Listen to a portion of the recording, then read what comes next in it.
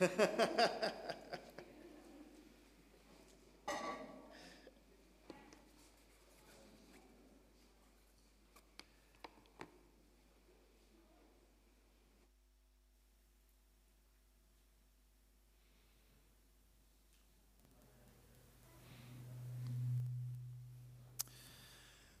good morning. If you've got a Bible, if you'd like to turn to 1 Chronicles chapter 4.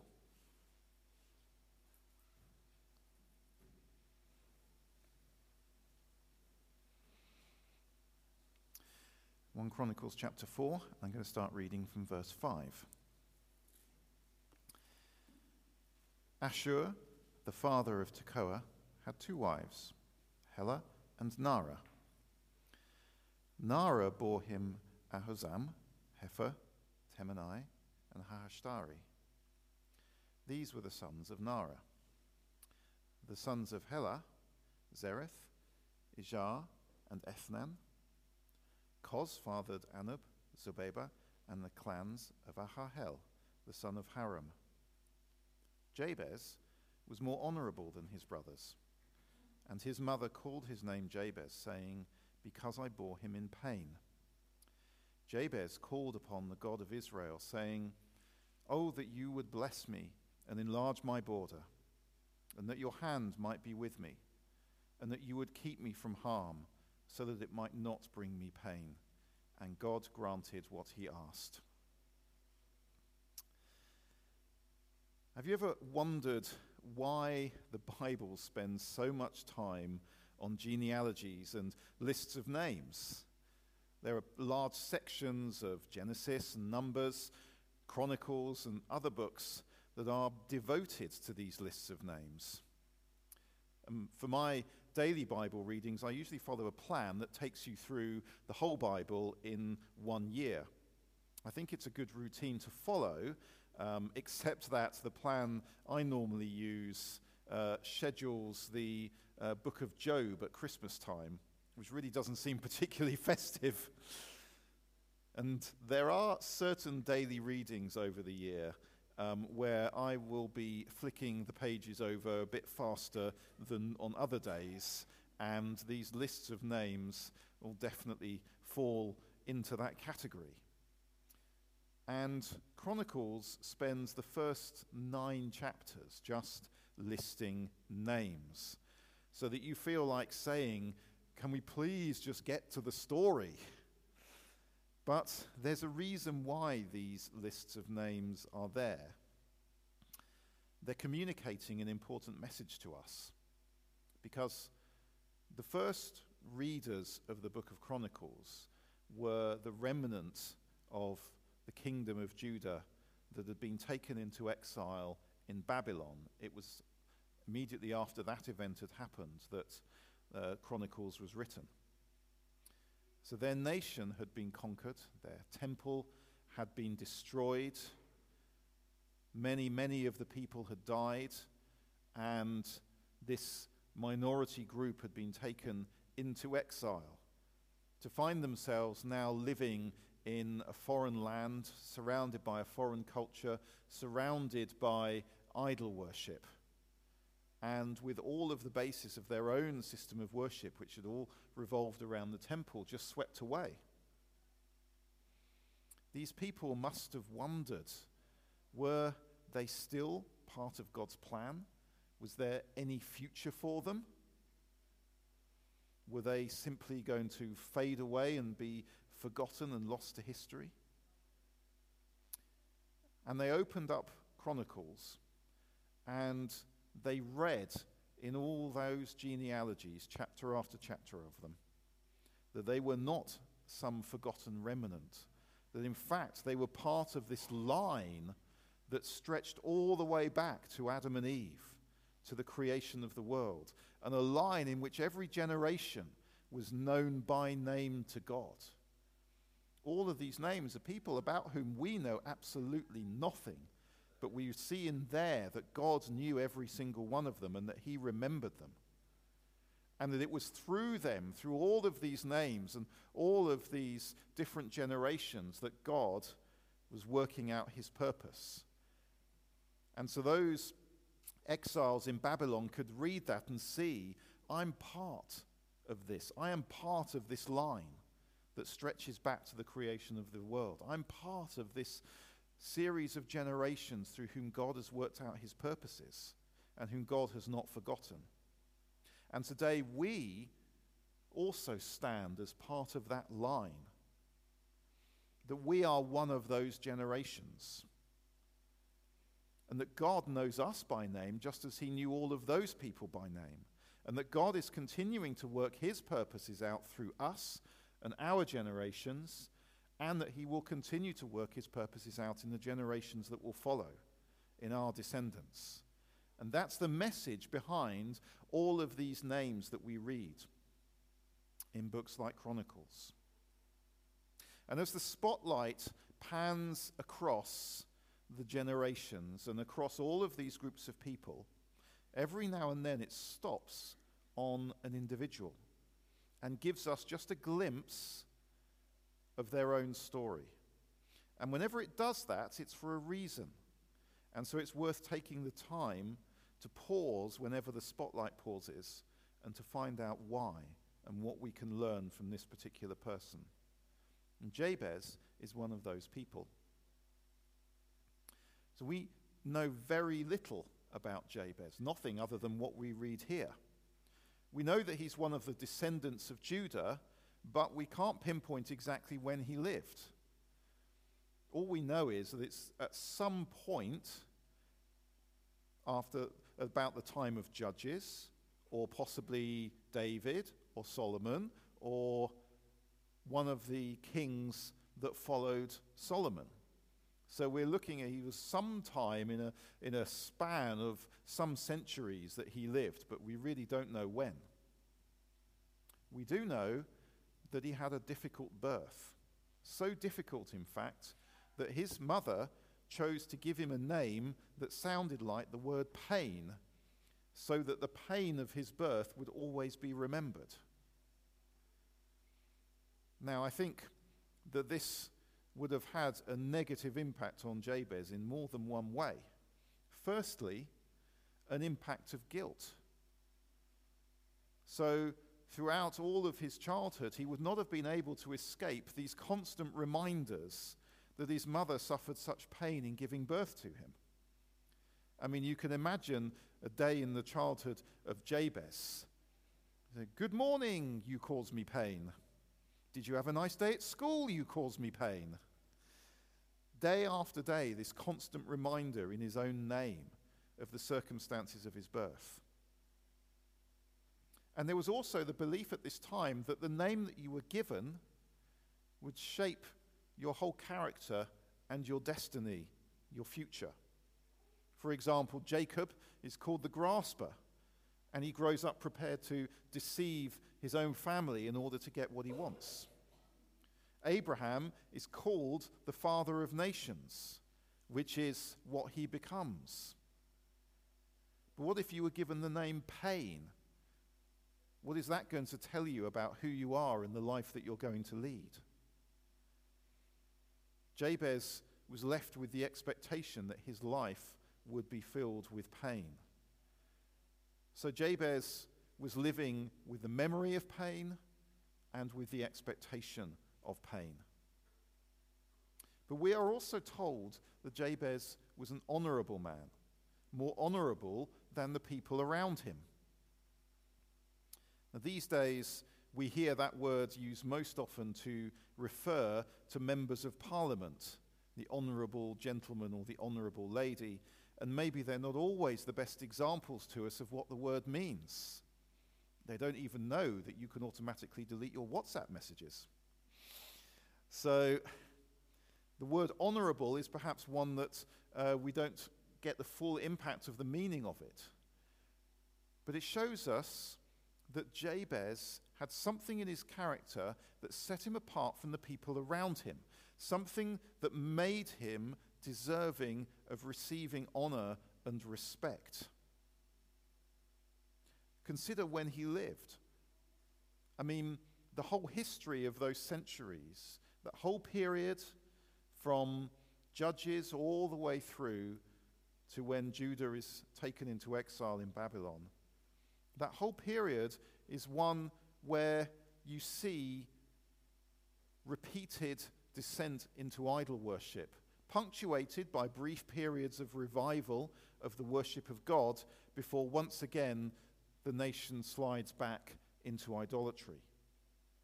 Again and again, the people of Israel were praying to idols when they were in need, when they wanted to see good harvests, when they wanted victory over their enemies, when they wanted good health. They would turn to the idols. They would pray and bow down to the idols for the things that they need. But we see here that when Jabez was in need, he did not conform to the pattern of the culture around him. Instead, he prayed to God. He rejected the prevailing practices of the people around him. He refused to engage in their idolatry. He was willing to stand out and be set apart. And that was the thing that made him honorable. We see he was honorable because he prayed to God. And that one prayer of his that we have a record of is only a very short prayer. It doesn't take very long to read it. But there are some important principles in there that we can learn from it. And the first thing we learn here is the importance of praying out the promises of God. Now, in his prayer, Jabez makes 4 requests. 2 of them are for material blessings. They are for God to enlarge his borders and for God to keep him from harm and pain. The other 2 are for spiritual blessings relating to his own relationship with God, that God would bless him and that God's hand would be with him. And in each of these requests, Jabez is praying for something that God has already promised, something that he would know from the written law of God was something that God had promised to his people. So perhaps when Jabez is praying for God to bless him, to enlarge his border, as he prays for God to enlarge his border, he is perhaps remembering that right back at the beginning of Genesis, in Genesis chapter 1:28, we read, God blessed them, and God said to them, be fruitful and multiply and fill the earth and subdue it and have dominion over the fish of the sea and the birds of the heavens and over every living thing that moves on the earth. So Jabez recalls this, perhaps, and therefore prays, God, enlarge my border, which is what God had promised and God had commanded his people to do. And then perhaps also, as he's praying for material things and material blessing, he's remembering Joshua chapter 1 and verse 8, where God says, this book of the law shall not depart from your mouth, but you shall meditate on it day and night, so that you may be careful to do according to all that is written in it, for then you will make your way prosperous, and then you will have good success. And perhaps when he prays that God would bless him, he remembers Deuteronomy chapter 28, where again after God has said to his people, if you will obey the law and will be faithful to me, then in Deuteronomy chapter 28 and verse 3 it says, blessed shall you be in the city, blessed shall you be in the field, blessed shall be the fruit of your womb and the fruit of your ground and the fruit of your cattle, the increase of your herds and the young of your flock. Blessed shall be your basket and your kneading bowl. Blessed shall you be when you come in, and blessed shall you be when you go out. And when he prayed for God's hand to be with him, he might have remembered Exodus 15 and verse 6 that says, your right hand, O Lord, glorious in power, your right hand, O Lord, shatters the enemy. So on the face of it, you could look at what Jabez is praying and think he's being a little bit presumptuous. I mean, he's just praying for himself. He's just praying for his own success and for his own blessing and to be free from harm. And you might think, oh, this is a little bit presumptuous. Wouldn't it be better, Jabez, if you prayed for the nation around you, prayed for needy people in other situations, rather than just praying for yourself? And yet, what gave him the confidence to come to God and to ask for these things was that God had already promised them. They were all written down. Jabez would know that he was praying for what was already on God's heart to do, because God had clearly revealed a heart that desired to bless his people. And there's a connection here with what Jesus said to his disciples. See, in John chapter 14 and verse 13, Jesus said to his disciples, "Whatever you ask in my name, this I will do, that the Father may be glorified in the Son. If you ask me anything in my name, I will do it." But what does it mean, however, to ask for something in the name of Jesus? Well, it doesn't mean that at the end of a prayer, you just tack on the phrase, "And we ask this in your name, amen." And you think, got it, tick the box, I've asked for that in the name of Jesus, so it should happen. One theologian said, praying in Jesus' name does not involve magical incantations, but rather expresses alignment of one's desires and purposes with God. So asking for something in the name of Jesus does not just mean a magical incantation that you say, we ask this in your name, Jesus, as though that's like a spell from Harry Potter and that's the magic words that make it happen. But as he said there, it is expressing an alignment of your desires and your purposes with God. To pray in the name of Jesus is to pray with your will and desires lined up with God's will and desires. And when we pray for those things that God has promised, then we can pray for what we know is his will and desire. So we can pray with confidence. We can pray with faith, because we know that what we are praying for lines up with the heart of God and the purposes of God, because what we're praying for is what he has already promised. So John, who recorded what Jesus said to his disciples there, makes the same point again in his first letter in 1 John chapter 5 and verse 14. He says, "And this is the confidence that we have toward him, that if we ask anything according to his will, he hears us. And if we know that he hears us in whatever we ask, we know that we have the requests that we have asked of him." So there again he says, here's the confidence that we've got when we pray, that if we're asking for things according to his will, then we can ask with confidence, because we know he's going to hear us in that. And so if we ask for what God has already promised, we can ask with confidence, because we ask according to his will. So let's be familiar and aware of the things that God has promised, the promises that we see in his word,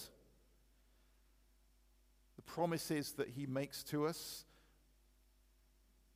through prophetic promises that we've received as a church or as individuals, to keep on praying those things, as Jabez did, to say, "God, would you do this thing that you have promised?"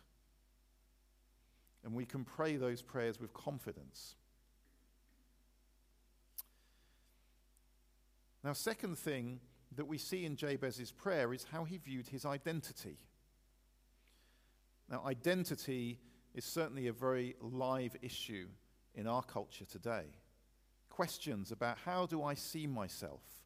What determines my value? What is shaping my future and my destiny? And for many people in the culture around us today, they would say those determining factors in their identity are things such as their race, nationality, religion, gender, sexual orientation, social background, social class. They would see their identity as being wrapped up firmly in those things, and that those things shape them.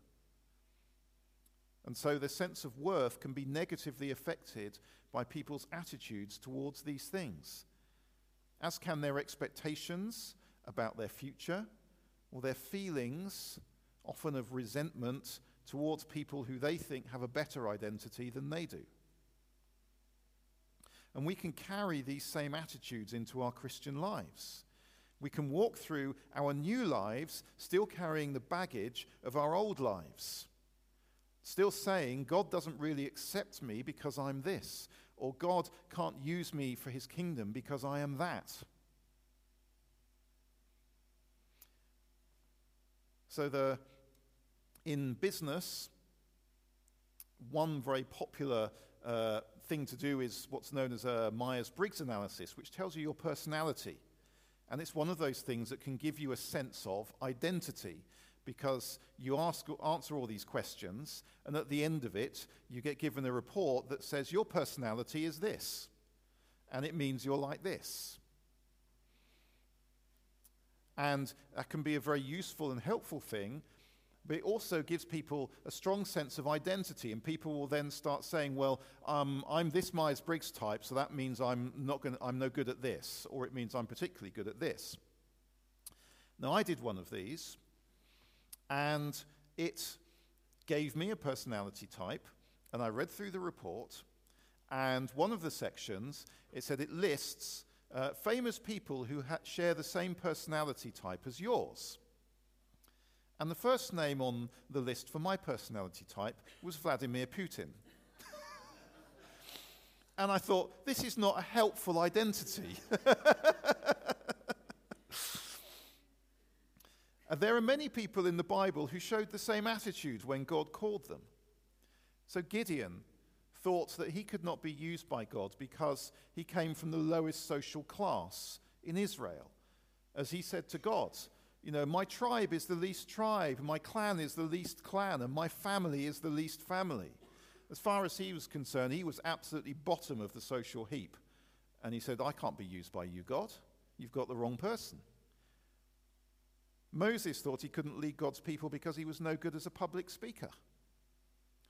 So there are people in the Bible who God calls, and they think, no, I've got the wrong identity. I can't be used by God. Jabez could certainly have taken a negative view of his identity, as we saw earlier. His name, literally, in that culture, the thing that gave you your identity was pain. He was born in pain, and his name told him his future was going to be one of pain. That was his identity as far as culture was concerned. And yet his prayer showed that Jabez recognized that God is greater than that, and that God could give him a different identity. So he prays, God, free me from pain. Let me not have pain. So on one level, he's actually saying, God, free me from what I've been told is my identity, and give me something new. And the same is true of us. When we come to Christ, he gives us a new identity. The Apostle Paul said in 2 Corinthians chapter 5 and verse 16, from now on, therefore, we regard no one according to the flesh, even though we once regarded Christ according to the flesh. We regard him thus no longer. Therefore, if anyone is in Christ, he is a new creation. The old has passed away. Behold, the new has come. So whatever we think our identity is, Paul says, that's the old life. However we think our identity might disqualify us from being loved and used by God, it no longer applies. And elsewhere, Paul enlarges this same point. In Galatians chapter 3, verse 27, he says, for as many of you as were baptized into Christ have put on Christ. There is neither Jew nor Greek, there's neither slave nor free, there's no male and female, for you are all one in Christ Jesus. So Paul listed there what are still probably the three main types of identity in our culture, namely race, class, and gender. And he divides each group into what today would be called the privileged and the oppressed identities within each of those groups. So the Jews saw themselves as the privileged group, the privileged race, and the Greeks, by which they meant everybody who wasn't Jewish, as inferior.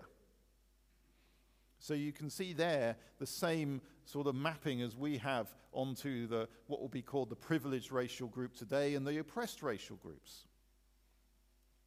And that's how it was seen in Paul's time. And then you also have the oppressed slaves and the privileged free. And in their culture, as in so many cultures, the privileged male gender, the oppressed women. And so Paul is addressing the whole identity issue in these verses. And what he says is, to those of you who think you're privileged because of your identity, for those of you who think you're privileged because you were born Jewish, for those of you who think you're privileged because you're free, you're not a slave, and those who think, hey, I'm privileged so because I was born male, he's saying to them, don't think that you've earned God's favor through that identity that you have. Don't think that you actually have any privilege because of that identity. Don't think that that's the reason why you're one of God's people and that that's why God is blessing you. He says, no, you have God's favor solely through Christ, not through anything to do with your birth or your background or your achievements, the wealth that you've gained, anything like that. It is solely through Christ. And then to those in the other groups, to those who would disqualify themselves, who would say, I can't have value in God's eyes the way these other people do because I've got a different identity, because I'm not a Jewish, because I'm a slave, because I'm a woman, therefore I have less value in God's eyes. Paul says to them, no, your identity is in Christ. You've put on Christ. You have a new identity. So now God looks at you with the same love that he lavishes upon his beloved Son. So the gospel frees us from all the issues that surround identity. It frees us from feeling resentment towards other people because we think they've got a more privileged identity than us. It frees us from disqualifying ourselves or thinking that we have less value in God's eyes because of our identity. It frees us from pride and arrogance around our identity. It sets us free from all of these things because it tells us we've all put on Christ. And that's where we get our value. That's where we get the love. That's why God can use us. And so Jabez has thrown off that identity that he was given of pain and can cry out to God and say, Lord, bless me. Because he knows his identity and his value has nothing to do with his background or the name that he's been given. And the final thing I just want to draw your attention to is what we see at the end of those verses about Jabez, where it says simply, God granted his request. Because when we pray, we should never forget that God loves to answer prayer. There's a heartfelt sense to the prayer of Jabez, and it doesn't really read like a formal prayer. There's something about the way that it just begins with that word, oh, that you would bless me. We can see it's a cry of the heart. And it reminds me of those people who cried out to Jesus to heal them or to heal their loved ones. Those who cried out to Jesus for help and for rescue. And the response of Jesus to those cries was not distant or standoffish. Jesus loved to answer those prayers. He went straight out to answer them. And in this, he showed us the heart of God towards us today. Indeed, there are similarities between the prayer of Jabez and the way Jesus taught us to pray in the Lord's Prayer. In lines such as, "Give us this day our daily bread and deliver us from evil," we see those parallels with what Jabez was praying for when he prayed for God to bless him, to enlarge his borders, to keep him from pain. Jesus wants us to pray for him to bless us with the things that we need. He wants us to pray for him to rescue us when we are in trouble. He invites us to pray these things because that's his heart. Because his heart is to bless us, to do us good. His heart is to rescue us and to help us. And when we pray like Jabez did for God to carry out his promises to bless us and protect us, then we can do so with a confidence that Jesus hears us and he stands ready to answer. So I think with that I'd like to hand over to Phil to just lead us in prayer.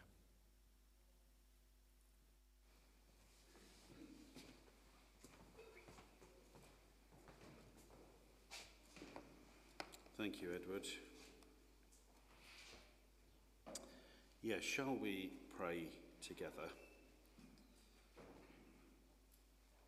And let's pray some things that are in line with God's promises so that we can pray confidently. It tells us